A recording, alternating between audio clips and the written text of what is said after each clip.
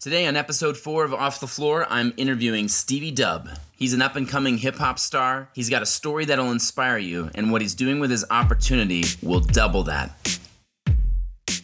What happens when you combine business, pop culture, and at least 5 analogies to ballroom dancing? You get Off the Floor, a podcast to help you get to that next step in your career or your tango. Here's our host, Chris Lynham. All right, cool. Well, I started making music. It was probably back in about 2008, so it's been close to like 10 years now. I originally got into it because I just needed a way to kind of release like things that were going on in my life. I think I was dealing with a lot of negativity at the time, and things around the house were like really, really bad. So I needed a way to release all the frustrations and anger and negativity that was going on around me. So I started to write music. Through the mix of all that, I ended up doing a show in LA, and I got an opportunity to meet a couple like label executives, and they were just like, yo, man, you're really talented. If you want to take this thing to the next level, you should get out to LA so we can help you out. I moved to LA in 2014, and I've been out here ever since. We're able to, we started a clothing line, which is more so a movement. I wouldn't call it just a clothing line, but it's called 7%er, which represents like the 7% or the small amount of people in the world that have a goal and a dream, and they help inspire others along the way. You know, I mean, overall, we wanted to do something that was positive, and that wasn't necessarily centered only around hip hop. You know, so we started 7%er 2 years ago, and we're connected with a nonprofit organization. So we give back to schools like scholarships and just like money if they just need like repairs or more equipment, PE uniforms, whatever the case may be. Yeah, man, it's kind of all over the place, man. I've been doing a lot of stuff from hip hop to nonprofit stuff, giving back to the homeless. I do motivational speaking engagements at schools in like South Central LA and whatnot. So I stay busy. Oh, that's awesome. Yeah, man, definitely stay busy. Well, you know, I mean, I think, you know, it's always tough. Like when you take anything that you're doing, like for us, like, you know, we deal with every walk of life. They're doing something similar to what you did with music, is that they're looking for some type of escape, to do something that's creative and something that makes them feel uplifted. You know, even though everything on our end started with ballroom dance schools, like we're really, you know, much more about like, what's the byproduct from that move? Like, what's the byproduct when you do something to challenge your comfort zone and to step outside? And so tell me about, like you said, you did that one show. What was that like? Because I think that's something that could really resonate with our audience. Man, it was, you mean my first show or the one where I got to meet all these people who were like, yo, we need to take this to the next level? The show where you really felt like you did it, like the one that you probably felt like you needed to do 10 push-ups before you went out there, and you know, it was like 8 Mile, you got sick in the back in the green room. Right. Right. No, it was definitely that one that I did. It was I'll never forget it. It was at Universal City Walk in Hollywood. I did that show, and then afterwards it was like I got such great feedback, and I got feedback from people who actually have a name and have worked with bigger names in the industry. The guy I'm talking about, his name is Steve Lobel. He currently manages Soulja Boy. He used to manage Sean Kingston. He manages Scott Storch. Bone Thugs and Harmony. He's been managing them since the early 90s. I was just like, damn, like this is crazy. Like this dude literally took the time not only to put this whole show together, but then pulled me aside, you know, of all people that were there, pulled me aside and was like, look, and he had his assistant with him. He was like, I need you two to exchange information right now, and I need to meet with you within the next week. Like it needs to absolutely happen. And that was definitely a life-changing. I'm at where I am now in my life because of that one show. So that was the one. That was the one for sure. What do you feel like in terms of like the minutes that you logged? They always talk about like luck is when preparation meets opportunity. And so like, what do you feel like you did to prep you for that opportunity? I mean,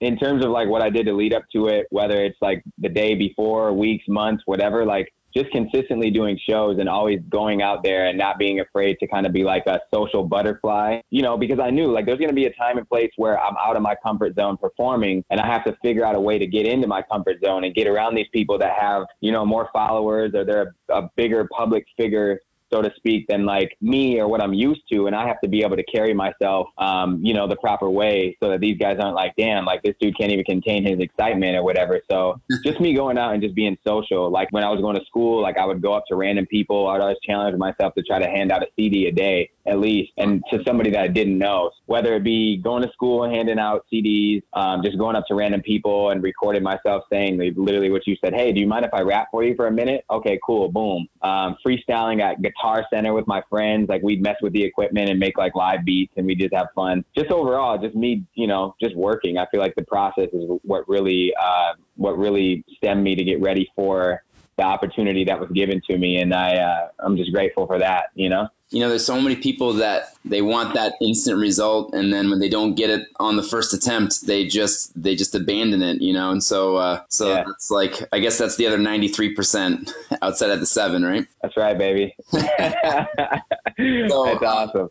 So now, would you classify yourself as a music artist that's very motivating, or would you classify yourself as a motivational speaker that's just got great lyrics? I would say a music artist that's motivating, because I feel like my music was able to motivate me and really help me figure out who I am through the years of me growing up, becoming like a man and going to school and in and out of relationships and things that I've been with just in my life. Like I feel like my music has definitely helped me branch out. Like if it wasn't for my music, I wouldn't be able to do like motivational speeches, because music is a form of public speaking, because I'm in front of a crowd and whatnot. And my words have changed and shifted as I've gotten older, because I understand the impact of my words. So like I'm changing and making sure that what I'm saying, has substance. And I feel like I owe that to my music platform. So I'm definitely a music artist that's motivational, opposed to a motivated person who's musical. I don't remember exactly how you worded that, but that's cool. And then give me, what was the first job that you ever had? First job I ever had was I used to mop and sweep and take out the trash at a bar that was in this small town. It was only on Sundays too. It was only on Sundays. I think I was like 15 or 14, but I would go to this bar that was like in this little town that I grew up in, and they would pay me like, I don't remember what it was, maybe like, it was less than $100, maybe like $50 to $75 like a day that I went, like a week basically, to go there and like take out all this trash and do all this shit. So it was exciting. It was exciting, man. It's fun. Wasn't Prince, like, wasn't he a janitor in like Minnesota or something like that? At the studio that he ended up recording at, he would sleep. Yeah, he would sleep and clean it or do whatever he would do, and then he'd record after hours. Yeah, man, that's cool. If you had to describe like, maybe one of the best teachers that you've ever had, who was it? And like, did they say something to you? Was it something that they did academically, or maybe something that was more personal? Like, who was somebody that really inspired? Definitely. I have my English teacher, my senior year in high school. Her name is Mrs. Erdman, Chris Erdman. And I still talk to her like on the regular to this day. Cool. But I took a public speaking class my senior year of high school. And this was before me and my friend Ross really got into writing music and recording music and bought all the equipment. That was like the first taste that I had of getting out of my comfort zone and having to go in front of people and really speak to them. And believe it or not, I wasn't always the most social guy. Like I was actually very to myself when I was in high school before I started doing music. Like I just didn't want to get up in front of people and talk. And she really helped me, branch out. And then as time went on, and she was like, wow, like when you get into your comfort zone, when you're up there, you do a great job. So it's great that you're doing music. And she would always encourage me and my friend Ross to keep doing our music. And she would come to our shows. She'd stay for like 30 minutes, but 30 minutes to like an hour. It wasn't really like her crowd. And the loud music was probably a little bit too much for her older ears. But yeah, Mrs. Erdman, definitely. If she hears this ever, thank you very much. I appreciate you. That's great. That is great. Well, I got to tell you, I was listening to the track that you have pinned to the top, that Unforgettable remix. It's got like a Latin dance vibe to it. How did you go into that one? I'm working on a duo EP right now, collaborative EP with Heartbreak, who's the female artist that's on the record. This is the story real quick. I went over to her place. It's where we've been recording a lot of we do a lot of our tracking just over at her house. We were talking about putting out original content, but we were still searching and looking for beats. And she was like, a lot of the things that I've gotten the most listens on were me doing covers or doing not necessarily necessarily covers, but remixes of popular records. Yeah. So I was like, you know what, look, I brought up the Spotify app and I was like, let's go on like the global top 100 and let's go through 1 through 5 and pick out which one of these songs we like the most. Neither one of us had heard any of the songs. The first time that we ever listened to Unforgettable was when we decided to remix it. We sat there, we listened to it 3 times, all the way through thoroughly,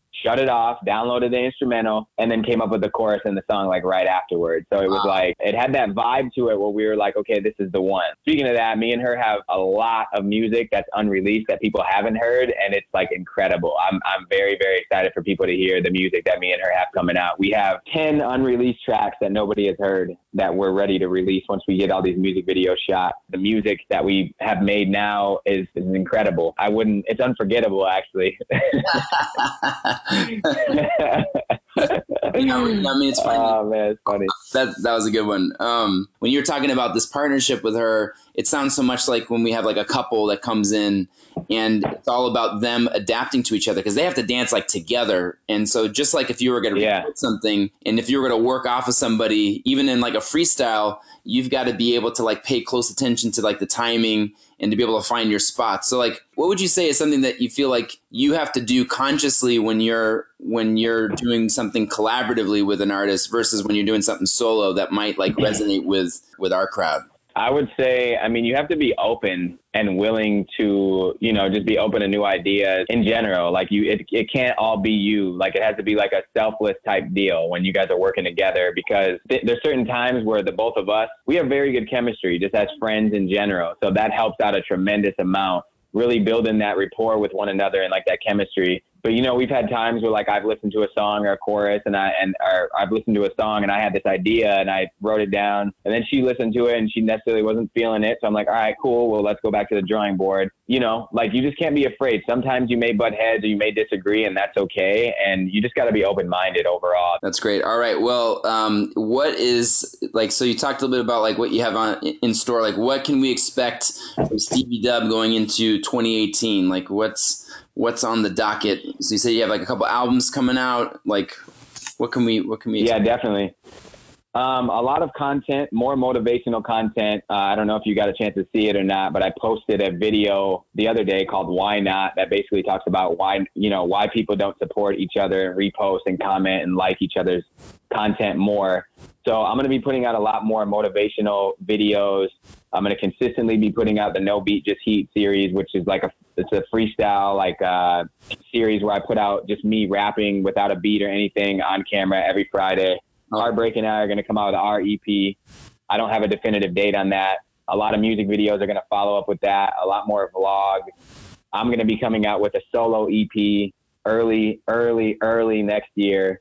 Before the end of this year, 7%er, which is my brand, my movement, we are doing an event in LA, which is the 6th annual. We've done this for 6 straight years, where we give back to the homeless. What we do basically essentially is starting the day after Thanksgiving, we start to take donations and whatnot from anybody, clothes, shoes, socks, underwear, you name it, we'll take it. The Saturday before Christmas, we rent out a huge U-Haul truck and we load up the U-Haul truck and we have a bunch of people with us and we all go down to Skid Row. And if you're not familiar with Skid Row in LA, it's a huge place downtown where there's a lot of homeless people. It's they're sleeping on the sidewalk. Very crazy situation going on down there. But we go down there and we feed them. We give them haircuts. We give them clothes, shoes. So we end the year every year giving. Stevie, I got to tell you, like, what's really refreshing thinking about like your teacher. What was your teacher's name again? Your English teacher? Mrs. Erdman. Mrs. Erdman. So like, if you think about her, the fact that she would go to one of your shows, I think speaks volumes about like what I've just noticed just in the short amount of time talking to you. It's really great that, you've taken something that could have been like a deal killer for anybody's confidence. And then you've repositioned that. You've turned into something that's powerful. So I'm impressed by you, my man. I think that's really great what you're doing. Thank you, man. I really appreciate it. I just always wanted to do something that was more positive. I knew I always had it in me. I just want to put a different creative spin on it. Not just me, but my manager. I have to credit him a lot for, you know, just the things that I'm doing overall, like, and show a different side of hip hop. Like, ultimately, like, yeah, I am a hip hop artist, and I make sure that people don't forget that, which is why when you listen to certain songs, you may hear, you know, some aggressive language, you may hear some, you know, aggressive lyrics. That's just the hip hop side of things. But I let my actions back up a lot of things, like exactly like what you're saying with me giving back and just overall helping motivate others. That's great. All right, I'm going to ask you some rapid fire questions and then we'll be done. All right? Now it's time for rapid fire questions. So Let's do it. First thing that you can think of. Okay, so I want you to tell me one hip hop track that will give you the goosebumps every time you listen to it. Lose Yourself by Eminem. Oh, that's a good one. For me, it's Common, I Used to Love Her. Ooh. Yeah. Oh, that's a good one. Man. But Lose Yourself, that's one of those ones that I want to punch somebody after I hear that song. I get so hyped. Yeah, I get pumped in the gym. But that I Used to Love Her song, man, that's a close one right there, too. That's awesome. Okay, now tell me, what's your comfort food? Comfort food? My comfort food would probably be, I would say fruit, honestly. It sounds weird, but just like any form of fruit, probably like strawberries. Like I sit and snack on those like all the time.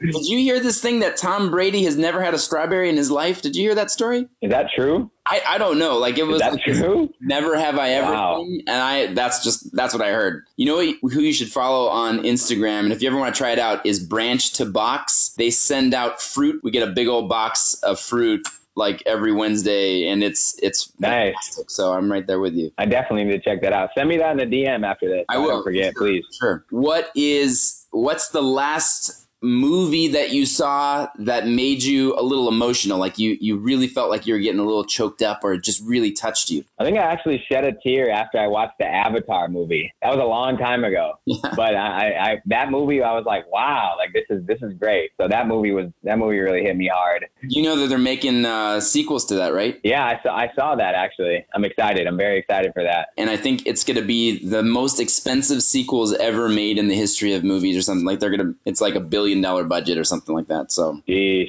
that's crazy. Yeah, I'm sure you can make a lot of albums with $1 billion. Okay, so what would be, if you had to think of, if there's a quote, something like if I don't even know if you have this, but like if you had to get a tattoo of a quote that has totally changed your life, maybe something that you heard, that you read, like someone told you, like what would be the quote that you would get a tattoo of? There's so many to choose from, but the one that I heard that's so simple was "You're Gonna Die" by Gary Vee. Like the lady ran up to his limo, I was like, what did he say? 3 words of encouragement. You're gonna die. I was just rolling, and I was like, it's so true, man. That was great.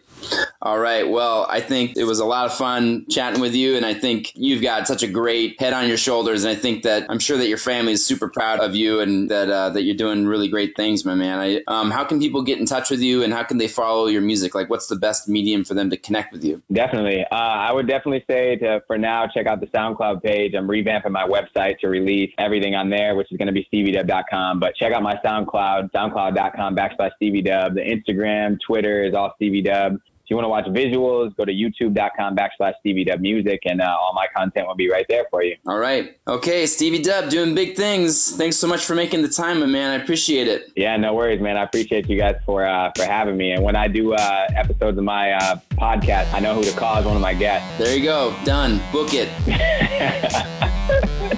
All right, man. It's all good. Have a good day. All right, you too. It takes special people to find the opportunity in adversity, and then on top of that, to turn that opportunity into something even more special. I hope you enjoyed this interview with Stevie Dub, and thank you so much for tuning in to Off the Floor.